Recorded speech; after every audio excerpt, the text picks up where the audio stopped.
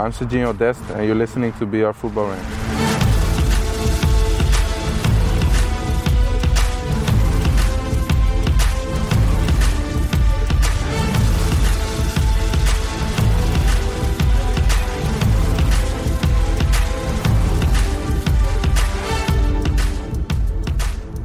Merry Christmas, Rank Squad. Here is your Christmas Day BR Football Ranks fix. And we know this is what you asked for when you asked what Santa was going to bring this year. You're like, just a really good episode of BR Football Ranks on Christmas Day, please. That's exactly what you're going to get. My name is Jack Collins, and I will be your host today. And joining me as ever, Mr. Sam Tai. I think you've oversold it. I don't think this is going to be a great Christmas episode. We're yes, just going to talk about Christmas. We're going to have a great time. And Mr. Dean Jones. Greetings. Season's greetings. Come on. Get festive, man. It's a festive football fix. No, I'm really excited about Christmas. I was going to start this by let's just talk about Christmas for a while, and then we'll get on to some of our let's have a couple of minutes features later. We have some interviews for you, some special presents. It's all very, very exciting. We should have got each other a present, really. Yeah. No, I presume you haven't got us presents. I haven't got you any presents apart from... well, I have a present for the listeners. There's going to be numerous episodes this week. There is your present. You are getting a genuine festive football special. A bumper week of Ranks content. That is my gift to you, Rank Squad. We're doing overtime for you. Yeah, this is our gift to you. So to say thank you for a wonderful year. Sam, you haven't smiled since we started this episode. He hasn't. It's Christmas. Can you cheer up? Sorry, boys. Yeah, okay. I'm really happy. Good. What's your favourite thing about Christmas? Food. Food, yeah. Like food. Yeah, food's good. Like Christmas trees. Mood boosting. Did you know this?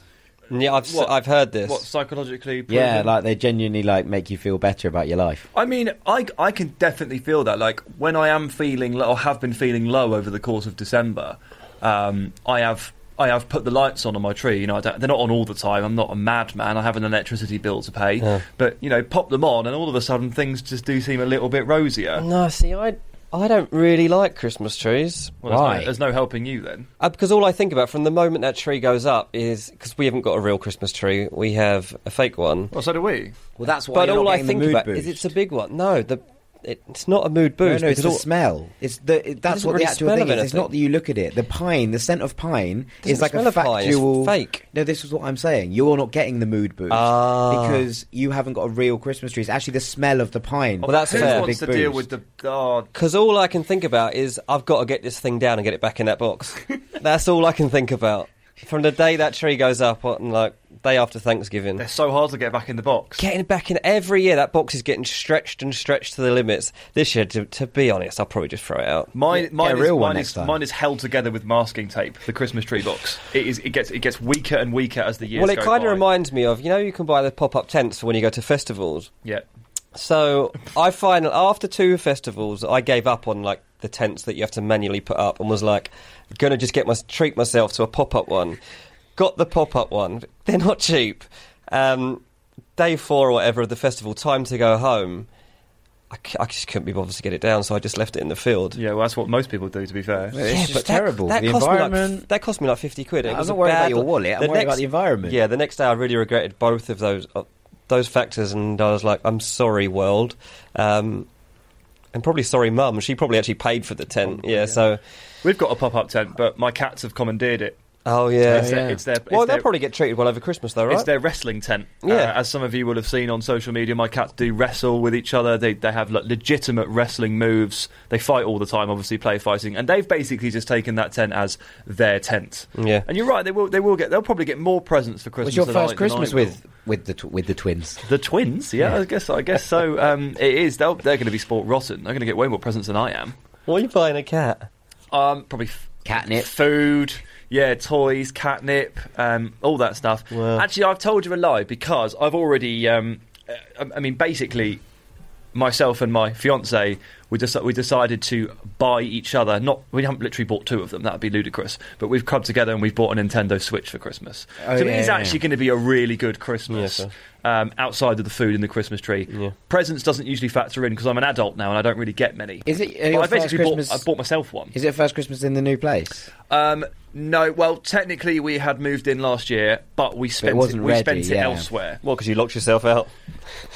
Yes, probably. One of those key stories was indeed on the way to a different place for Christmas. Yeah, so that is exactly what happened. Thought it was. Physically couldn't get back into my house. Dean, you have a small child. I do, yep. Which is good. He must love Christmas. Which is good. It is good, yeah. He must love Christmas. Well, he has never known what it is. Yeah, he's new 2 still, now, right? so this is the first time he's known what it is. So does he know the secret or? No, he's met Santa. He wasn't interested in him at all until he found out that you get this big. The one we went to, you got a gold coin at the end, and you could go and pick a toy from the toy workshop. So once he found that out, he was all over it, loved it. But yeah, I mean, to be honest, the best thing about Christmas is that in my family, you spend a lot of time down the pub, and there's a lot of football on. Yeah, I was going to bring this up. One of my favourite things is the Boxing Day games. I have to work on Boxing Day, which is a little bit disheartening. Is that why you've taken off a few days before, is it? Yeah, I've taken a couple of days off, to get into the Christmas break before, because I know that on Boxing Day, I will have to work up and I've done that run many times, run the Twitter accounts for BR Football. Casual reminder that Jack does many more things for BR than just host an award-nominated podcast. Yeah, I know. It's hard being a jack of all trades in so many ways, but we live and learn. We do these things for you. It's all about content. Content is king. I want to talk quickly before we move on to these interviews about Christmas music, Christmas songs. This is a festive special. I love Christmas songs, but only from December 1 onwards. Like, if you're playing Christmas songs before December 1, furious. Okay, and when does that period stop? You can play it through until the 6th of January, because that's King's Day. Okay. And that point, I think probably most people are quite tired of it at that point. So I wouldn't mind. I would say the end of December, but if you're in that week up to King's Day, I can live with it. I think so. I mean, our exposure to Christmas music, I feel, has dipped because we spend. I'll not speak for everyone, but quite a lot of people spend less time physically Christmas shopping in shops, because you can order so much online with next day delivery. You do quite a lot of your shopping online, and you don't just do the circuit of the shops, which is obviously they just play it for one solid month, maybe more even. Sometimes they play it in November. I did this on Monday, and that's where you get the old circuit. So you just hear all of them the whole time, but yeah. You're less exposed to it nowadays. You listen to Christmas music on your own terms, more or less. You do, that's true, yeah. Yeah, no, it's good. What's your favourite Christmas song, Dean? It's the 12 Days of Cantonar. So you always know that United do this every year, and it winds me up and no end. The first time I hear it, I'm like, haha, funny. By the 5th time in the same game, I think it's great. I'm done. I think it's great. Man United fans just sing the same song for about 2 weeks. 12 Cantonars, 11 Cantonars. Yeah. Wow, that must take 15 minutes. And it's like, as you two know, like when I was younger, I used to go to Man United a lot with my dad, and Cantona was actually playing back then as well. So this has been a long-running thing, and as a kid, I just remember it a lot, and it was funny. And now, whenever I hear it on TV, I just laugh every single time because of how long you can hear it going on for in the game. So when you're watching a Man United game over the Christmas period, just listen out for the United fans singing the 12 Days of Cantonar. It's just ludicrous that this is the thing. Anyway, yeah. I know Sheffield Wednesday sing "Hark the Herald" as one of their songs that they've adapted. These are interesting things. There is not too many Christmas songs that have been adapted, but those two actually run. In terms of Christmas, pop songs. I'm going to move us on. Oh, okay. So you meant proper songs? No. I'm really glad that you went for a football related trivia, because at some point this podcast is going to start. We will revert to football, and we will talk about the things. But for a Christmas Day especially, it felt wrong for us to just dip into a football landscape. Yeah, no. Every now and then we have to talk about something else. It's like nonsense has been moved to the front. It basically has, yeah. And then we will have some serious football chat later on. Yeah. So what's your favourite song that isn't, the 12 Fairy Tale of New York. Yeah, it's a classic. It is good. It's good. It just, when you hear that, especially if you're a little bit tipsy or you're just very happy, it just brings out this joy in you, and I just always want to put my arms around people wherever I am and just kind of start a conga or something. I've got a great fact about Fairy Tale of New York for you. There is no such thing as the NYPD choir, as in the police department of New York do not have a choir. Doesn't surprise me. The NYPD choir was slang for the drunk people they used to bang up in the vans, That makes or a lot put in of a drunk sense. tank, and they'd sing. And often they would be the Irish, and so that's why they would be singing Galway Bay. And also, I think this gives the song a real non-authoritarian kind of site, which I always got a bit worried about. You know, you're singing about the police. It all feels a bit, you know, Sure. basic. Yeah. But now I know it's about drunk Irish people in the back absolutely hammered. Yeah, that makes way more sense. I'm having much more fun with it, and that's a good fact for this year. That's interesting. There's an episode of Brooklyn Nine-Nine where the police department and the fire department and the MTA all have a Christmas carol off. And I'm presuming that all of Brooklyn Nine-Nine is based in fact. So I don't think you're right. Okay, all right, yeah, no, it is plausible. It's plausible that Brooklyn Nine-Nine have me here. Such a serious show. It is, you know, one of those. I've always wanted to learn about what the New York Police Department was like, and that was my first port of call, actually. Precisely. What's your favourite Christmas song, Sam? Well, I do like that one a lot. I think it probably is the best. But Do They Know It's Christmas Time by Band-Aid is also a stone cold banger. Yeah, I really like the remix. Do you remember when they did it again for the 20 years? with and then Dizzy Dizzy Rascal. Rascal started rapping on it, and everyone had a much better time. Yeah, that was excellent. Absolutely excellent. In my secondary school, we used to have like a Christmas assembly, like the last thing that happened before we broke up for term, and the school orchestra used to play that, and they used to hand out instruments to everybody, and everybody used to join in. And it sounds rubbish, but it was quite good. Fair enough. I trust in the rest of your classmates' musical ability as opposed to yours, but we'll go from Just that. give me a triangle. And off you go. It's fine. And off you go. It's fine. I'm grade 1 in piano. Triangles in midfield, triangles on the music I've got a boards. question for you, Jack. Yes. Bit of an actor, aren't you? Aye, a little Like a bit of a singer. Yeah, I do. What do a Christmas productions have you been in the past? Oh, I was Joseph, and in my school nativity, and it has actually now been factually proved that people who were Mary or Joseph go on to have better careers. What? Well, they've interviewed every Mary and Joseph Well, I think they since. did a sample size, Oh, and did they were like, "Wow, this has been a good one." So hopefully you've got good things to come after this. Yeah, actually, one of my school productions when I was really young, I think year 3 or 4, I must have been 7 or 8 years old. So last week, and the bloke wrote his own Christmas. Our music teacher wrote his own Christmas thing, and it was all like jazz, and it was really fun. Fair And then play. we looked at it afterwards, and we were like, looking back at that, that's a bit weird. Just like ignored all the Christmas carols and wrote his own music. Yeah. Didn't like any of them. Fair Like enough. No, it was self-indulgent. really good at the time, and everyone really enjoyed themselves. But looking back, I'm like, wow, that was weird. That was a really strange one.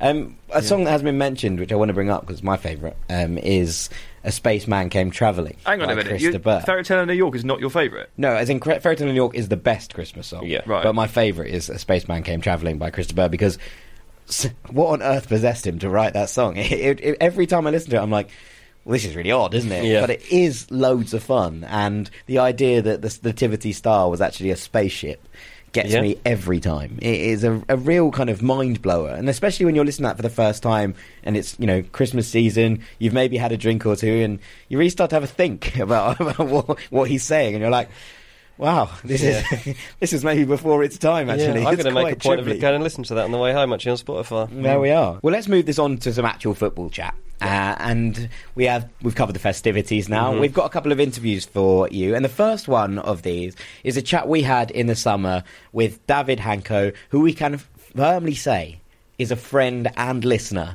of this podcast. Now, for those of you who don't know David, he is a Slovakian centre-back / left-back who plays for Fiorentina, and he's currently on loan at Sparta Prague in the Czech First Division. He plays for Slovakia too. And we were doing some work with Fiorentina in New York when we were on our Great American tour of the summer. And David came up to us, and it was quite a moment, wasn't it, Sam? It was. We basically just watched them train for an hour. This was the day. It was a blazing hot day. It was really hot. Way too hot. Yeah, it must have been 30 odd degrees centigrade. So, Dean, Fahrenheit. Double it and add 30. Double it and add 30. 90. Right. We're talking 90. Yeah, we're talking 90 degrees. Really, really hot. This is what pre-season training is like, though. These players are used to it. And we watched them run the cone drills, and then they played a small-sided game. We watched Federico Chiesa absolutely lose it after missing a one-on-one. That's when the day we learnt he's a very intense character. After all this had finished, we were filming, maybe some of you have seen it on our social channels, it's the Rondo Challenge, where we had someone come in and try and dispossess a 4-man rondo of Fiorentina players, and he was trying to earn money for charity. And it's an excellent little series, and David Hanko was part of it. And afterwards, because Jack was wearing the Rank Squad t-shirt, he walks up and goes, "Oh, I know you guys. I listened to your podcast. Yeah, I was listening to your interview with Divock Origi this morning. I was like, sorry? What? What? What? You? Seriously? He's like, yeah. And it's like, he loves listening to us because obviously he likes good content, fair enough. Yeah, but also reasonable. he said it helps his English, and well, we got to speak to him basically later on. We went to the team hotel, we sat down with him, and as you'll see, his English is very good. Fantastic. And we asked him a few questions about his influences in football and his heroes, and here's what he had to say. David, thank you so much for joining us. Thank you. We know you're a listener of BR Football Ranks, and that makes us very happy. So it's an honour to have you on the show, one of the genuine rank squad. Thanks a lot. It's a really pleasure for me to. Yesterday I was listening to the podcast with Divock Origi, and now I'm sitting here, so it's great for me. Let's talk footballing heroes and inspirations. So, look, as a listener, you know how this goes. Go from 3 to 1 and tell us who inspired you in your career. So number 3, it will be Milan Skriniar. Skriniar. Yeah, he's my teammate. I was living with him in academy in our club Emeška Žilina in Slovakia. Yeah. So when I came here, I had 15 years old, and he was living with us in the academy. So he was playing in a first team, and then after 1 year, I came to train with first team. This club, it's an amazing club for in Slovakia. The conditions and everything, it's the facilities. It's great to be here, and he was like a hero from there because it was like Sunday. He has after game and he write me, oh, can we go to kick in the pitch, because we were living next to the pitch, so I was kicking with him around and like this. So he was, and then what he makes now in Italy, like he's one of the best defender for me also in the world. I am his teammates in the Slovakia national team, so he's a really great guy. He is one of the best centre-backs in Serie A, one of the best in the world. I wrote an article for BR at the start of last season trying to predict who would be the first €100 million centre-back or defender. Yeah. And I actually arrived at Skriniar as one of my 2 possibilities. Yeah. Do you think he has that in the tank? I think, because with the ball he's incredible. How he is calm, how he is constructive in the build-up, he's incredible. And also like his tackles are amazing. And he's, I think in these tackles he's so constructive. So he don't make a lot of fouls, and when he make tackles, a lot of times he recovered the ball, and then with his build-up, it's incredible. So. And you get to play alongside this guy for your national team. That must make things a bit easier. Yeah, that's much easier. much easier. So I feel much confident when I am next to a player like this. Yeah. Especially having grown up, like you say, with him. That makes it. Is there that kind of connection because you spend that time together? At I was really like it was my hero. Also, yes, I have a hero. How I say to next 2 will be Steven Gerrard and first will be David Beckham. Yeah, this is my heroes. But he was like the hero who lives next to me. So it's incredible, and I am wishing all the best for him, and he's doing great. Your friendly local neighbourhood superhero. Yeah, living that dream. Okay, let's move it on to number 2. Who have you got? So it's Steven Gerrard, 100%. Gerrard. This is random. From a defender as well. Yeah, because it's now I'm defender now. Yeah, so it's. But when I was younger, I was every time, and I'm also like I follow Liverpool Football Club. So Steven Gerrard was always like hero on and off the pitch, like how he's the leader, how he's off the pitch, work with the team, with the fans, his emotions when he scored goal. He doesn't do the guess like I'm the best or like this. No, he's always with joy and smiling and his passion. This is incredible for me. He's living his own, or he lived his own boyhood dream, right? Didn't he? With Liverpool, playing for the club that he supported. I guess scoring for the club you support must be one of the best feelings in the world, and he showed it. Yeah. Incredible hero for me as well. Like the Istanbul final, I was like kid, and this was like the changing moment that I'm supporter of Liverpool. I was going to say, some of your favourite Steven Gerrard memories. You've got Istanbul. Anything else stick out for you? Any particular goals or also moments? The FA Cup final against West Ham United. We talked about this on the pod a couple of weeks ago. And when I listened, he one time said that he was so tired, so he only shoot this ball, and this makes he won the FA Cup. Only because he was so tired. He was like, I can't move with this anymore. Yes, so I will shoot 35 meters shoot. So did you used to want to be an attacking midfielder, or were you an attacking player before you sort of moved backwards? Yeah. Is that playing into why you idolise him? Yeah. When I came to Žilina, to the club in Slovakia, I started playing like attacking midfielder, then defensive midfielder, then centre back. Now I'm on the left, so it's good for me. But when I was kid, I was everybody wants to be like attack midfielder or the forward striker. Everyone wants to be a 10. Yeah. So you're running around the garden shooting and scoring, Gerrard! That's you, is it? Beauty. It's mad to think. It's crazy to hear that with professional footballers in the game, and they were just the same as us. They were running around the garden, shooting, scoring. They just scored more often in the garden. Yeah. I just lost the ball all the time over the fence. It was like, these ones were going top bin every time. In terms of, I'm interested in that kind of moving back through your career and changing positions. Do those kind of attacking instincts that you had, when you were younger and in your younger playing days, do they feed into being a left back now? Because obviously you see in the modern fullback, so much of that game is attacking it and is getting forward and up and down the line. So are there parts of that game that you've taken and kind of transposed, I guess, from when you played it in attack and moved them into now how part of a fullback is? This has helped me a lot that I was playing also some games I play in the first league in Slovakia. I play central midfielder. So also Milan Skriniar, nobody knows that he was never a centre back. He was every time attacking midfielder. He was also striker in the under 19. In under 19, some games he played in Žilina center forward in some tournaments like this. Some people can just do everything, right? But then he goes to central midfield. Then he played number 6, and then our coach has said, "Look, we can try to be." And then, look, now he's one of the best. And I think also this is to help me. Also, me help that now when I'm on left back, I have every time the good responsibility to come back when I was a winger. Or attacking midfielder, that I want to help my teammates in the defense. So it was that the coach said, you have very good defense. We put you in the left back or center back, and you can help also in the offense. And I like to do it. Also, I scored a goal last Euro qualifier match against Azerbaijan that I push forward every time.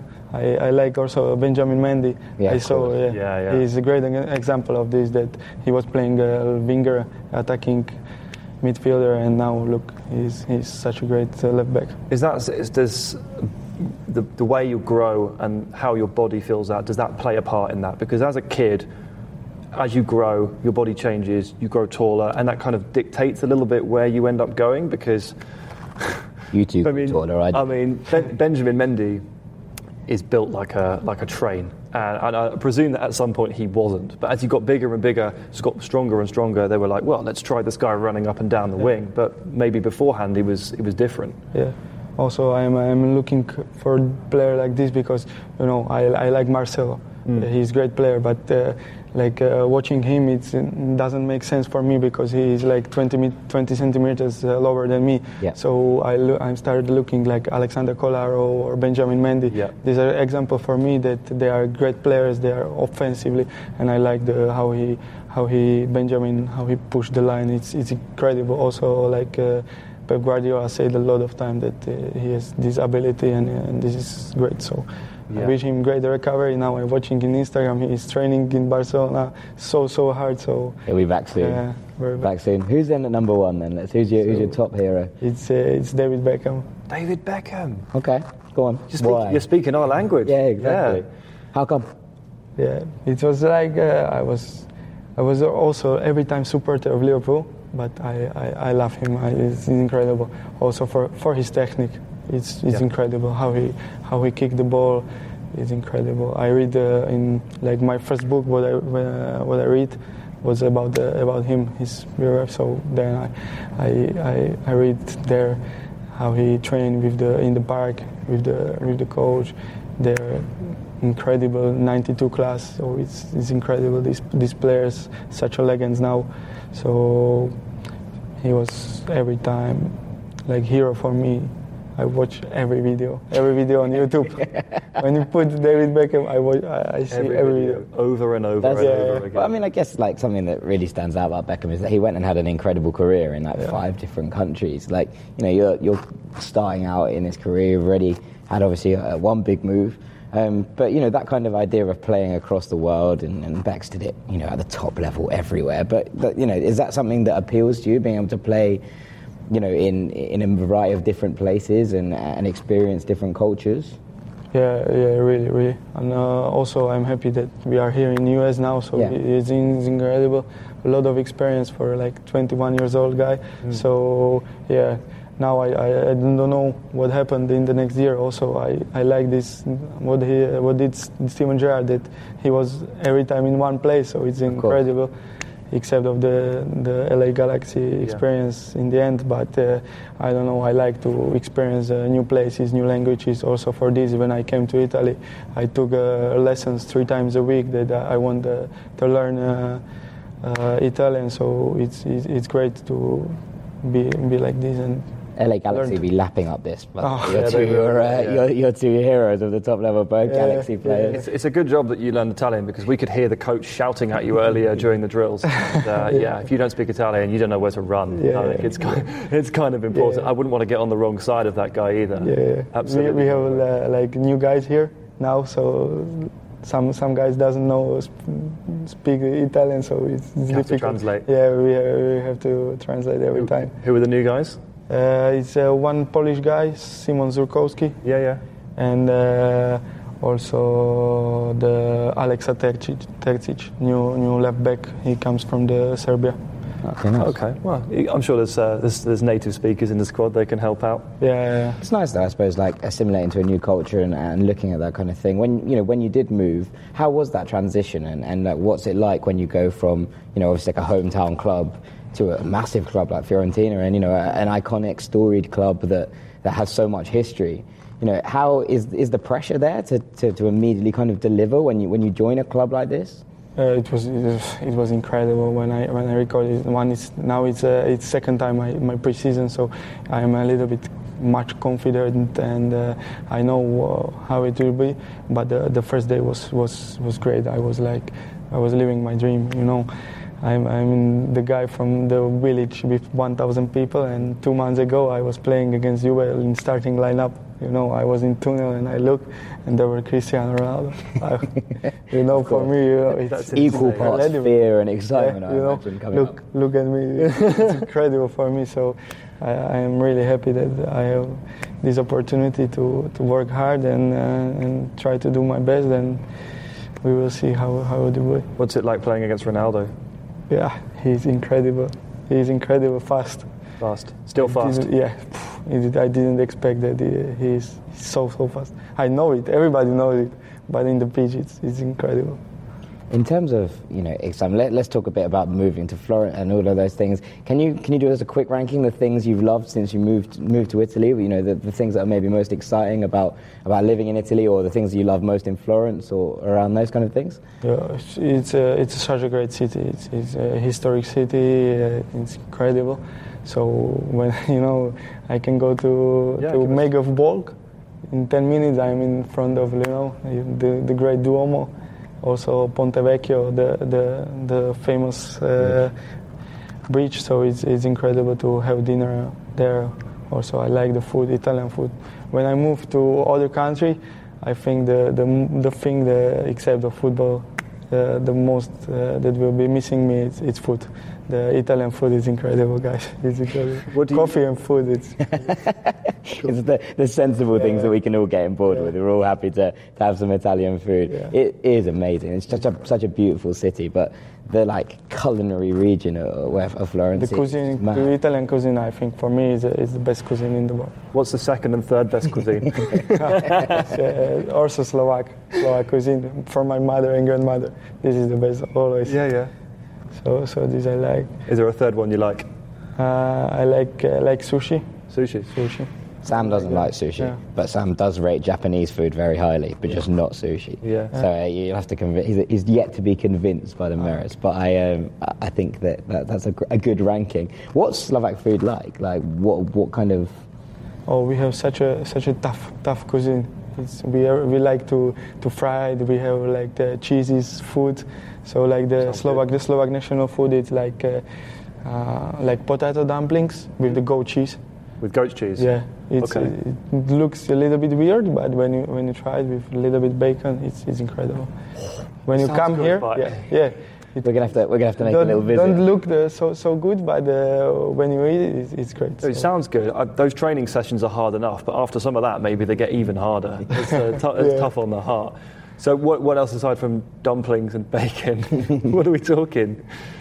Like about food, then it's like normal. We like the chicken, rice, like the normal cuisine, Mediterranean.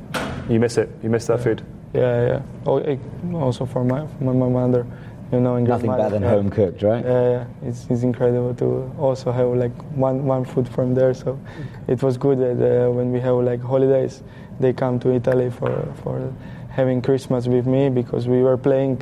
This is also such a new experience for me that 26 December we were playing also like in England. Yeah. So it is, everybody, how you has great holidays. Yeah, I was 25 in the hotel and 26 we have games, but I really like it. It's part of football and it's great. I like it. So it was good that my parents and my sister came to Italy for the Christmas. So we have like Slovak Christmas. In Italy. That's awesome. Yeah. I've always loved the Boxing Day games, the 26th December games. I think they're such a special part of football. It's feeling, when you get involved with them for the first time, is that an experience that you'll hold, I guess? Yeah, it's great when you came to stadium and everybody is like the feeling of Christmas. Everybody is calm, everybody is happy. So it's really good. But we must concentrate for this game. We are not on holiday. Do you have to train on Christmas Day? Yeah, we have training sessions. What's 24, that like? 24 normal. It was 2 days before the game, so we were like normal training. We make the gym and then go to outside, make some set pieces. Also like normal training, normal day for us. It's not very Christmassy, is it? Set pieces. Depends how you like but it. I guess. When you're a football player, you love football. Yeah. What's better? I have to work through Christmas too, because I'm covering the games that you're playing. If you stop playing, maybe I'll get Christmas off. No, I think we should all continue on Boxing Day. Yeah. I love Boxing Day. Well, David, thank you so much for joining us. It's been an absolute pleasure to have you. Thanks a lot. It was really, really pleasure for me to be here. I love that interview. It was one of my favourite things that we did in America, and I'm really glad that we've got to put it out there, because it was so much fun, and he was such a brilliant person to be around. And then I kind of wasn't expecting Steven Gerrard to pop up at the top of his influences list out of all the things that we got to. It was, kind of mad. Yeah, you're right. And am I right in thinking that your beloved Ireland will now be going up against David Hanko's Slovakia for a place at Euro 2020? We will indeed. In the playoffs in March. Yeah, so off to Bratislava in March, hopefully, to watch us play against David. I will be in touch to let him know that I'll be over there. You've got to get in his ear. You've got to intimidate him. Yeah, I think I'm going to try and get from his the start. So we'll be speaking to. We'll be sending David some messages to try and make sure that Jack will try and throw him off his game. Yeah, I think that was important. We've got another interview coming up, which is cool. This is one that you did by yourself when you were out on location. Occasionally, they let me out by myself. It's not done very often. It doesn't happen very often. He needs a minder most of the time. I do, but for some reason they let me out. They let me go to Germany actually, and I went on a Bundesliga media trip, which I've mentioned it over the past couple of months. Went to see Bayern Munich lose to Frankfurt, and then the next day Niko Kovac lost his job. It was certainly very eventful, but. Steve Cherundolo, so former US international right back, 86 caps for the US national team, and as he told me himself, marked James Milner out of the game in the World Cup 2010 group opener. It was a good game because I personally don't remember. Scored. I don't remember that personally, but he insists it happened, and to be fair, everybody else there insists it did too, so I'm willing to believe him. Steve is Steve was with us for the whole trip as part of the media experience. I got to play football with him, which was pretty cool. We played five-a-side. He nicknamed me the next Harry Kane, genuinely, because of the short backlift and excellent finishing that I was displaying on the evening. Well, I didn't know you went drinking before the game. Yeah, I did, yeah. No, not you, him. But I had a lot of fun, and I got the opportunity to sit down with Steve for about 10 minutes, who is basically on the path to becoming a manager himself, has been a student of the game over the last 12 months or so, has been taking it very seriously. I wanted to talk to him about his influences and the people that he looks up to, and also the people that he has been around over the last 10 years through his playing career and now shadowing coaches, to see which influences he would take and what he would take from those coaches into his own career. So here is what he had to say. I'm here with Steve Cherundolo in Frankfurt, and we're going to talk managerial influences, because Steve, you've revealed to us this weekend that you quite like to be a head coach for some reason. Why is that? Yeah, I've always looked up to my coaches as a player, and I always found it fascinating and so complex, the work as a coach. And it's something I really only started to appreciate, or could appreciate it, when I did start coaching. I think you take it for granted sometimes as a player, how much work coaches actually do in the decision-making they make, and every decision has a consequence. So it's quite complex, and it fascinates me, and this is something that I would like to tackle in the future. So say they all sound like reasons you wouldn't want to go into coaching. Complex, difficult, lots of work. Are our brains just completely different here? Yeah, I mean, it's a challenge, and I have always appreciated a challenge. Just tell us a little bit about what you've been doing over the last 6 months, which managers that you've been shadowing and learning from, and your courses as well. I've been shadowing Lucien Favre, the head coach of Borussia Dortmund, for the most of the season. I was there in training camp with them and was privy to see all of their training facilities and what principles they install in their players and how they go about doing things on the field and off the field. It's been a great experience. Last season, I was able to do some work at RB Leipzig under Ralf Rangnick was the coach last season, who was my coach in Hanover early on in my career. Nice.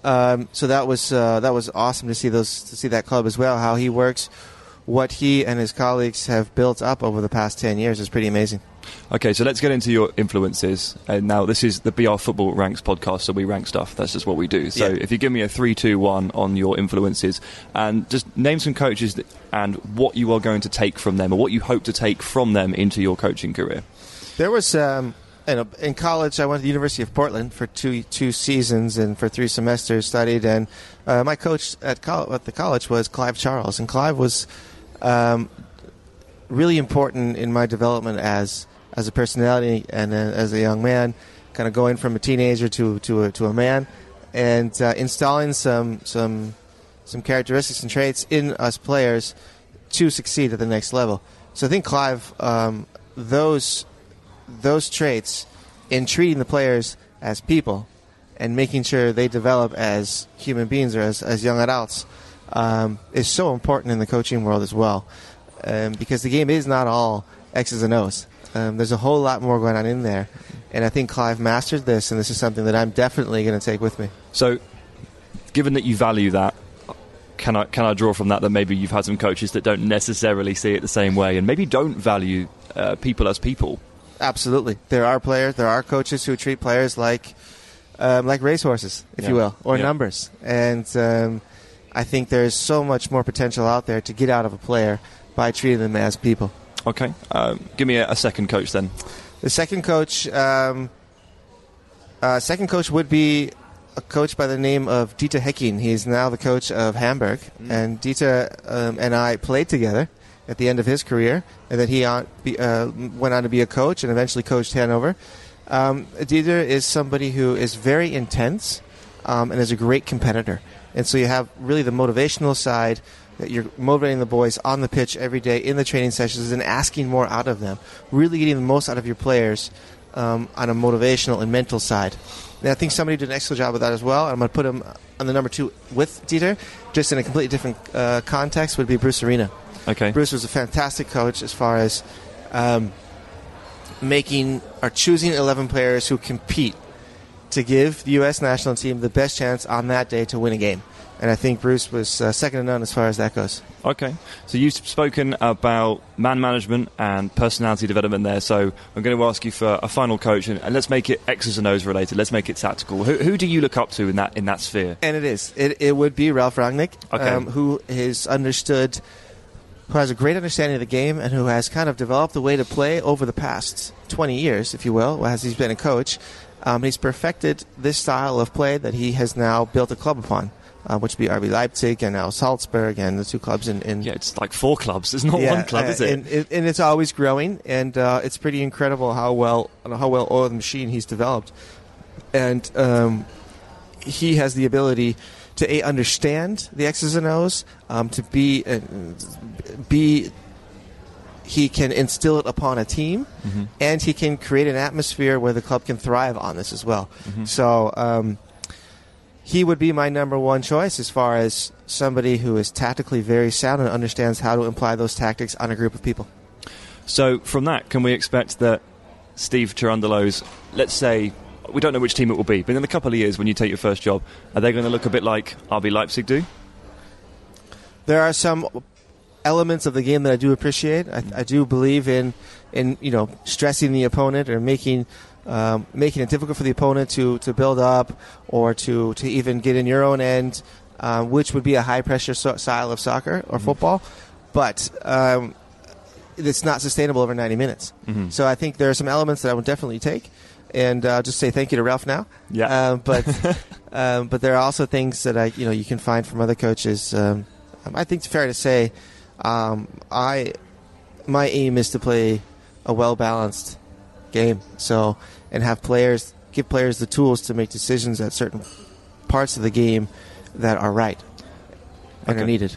So what's Ralph like to work for? It's very intense. Yeah. There's not a day off, and I think if you're working for him, then it's a very intense but fulfilling time. But I think after a year or two, you need a break. Yeah. Yeah. Okay. I think. Hey. Quite a few members of the Red Bull family have actually ended up taking a little sabbatical here and there. Maybe that's just Ralph getting into their brains a little bit and just being a bit too intense. He's quite demanding of himself, first and foremost, and his employees. All right. Now, one last thing. Again, it's another little mini ranking. Over 15 years or so in the Bundesliga, you've played at some of the most incredible stadiums, in front of some of the most incredible fans, because that's something the Bundesliga is famed for, its atmospheres and its stadiums. Can you give the three most impressive that you've seen, either in volume, in noise, in crowd displays and tifos, or just general stadiums? Yeah, for sure. We'll start with number 3, and that would be Cologne Stadium. It's a unique in that it's. If you just look at the raw building, there's a roof and there's 4 sides, and it's pretty steep, so you have the acoustic staying inside the building. But you have home fans on both ends, behind both goals, which is unique. There's not another stadium. Usually on one side it's one fan group, and the other side it's the other fan group. But in that stadium, you have it on both goals. So no matter what goal they score in, the fans are going nuts behind the goal. Clever. It's clever. It is actually quite clever. And then for sure, Borussia Dortmund. Yep. is an incredible atmosphere. I mean, there's over 80,000 people there for every league game.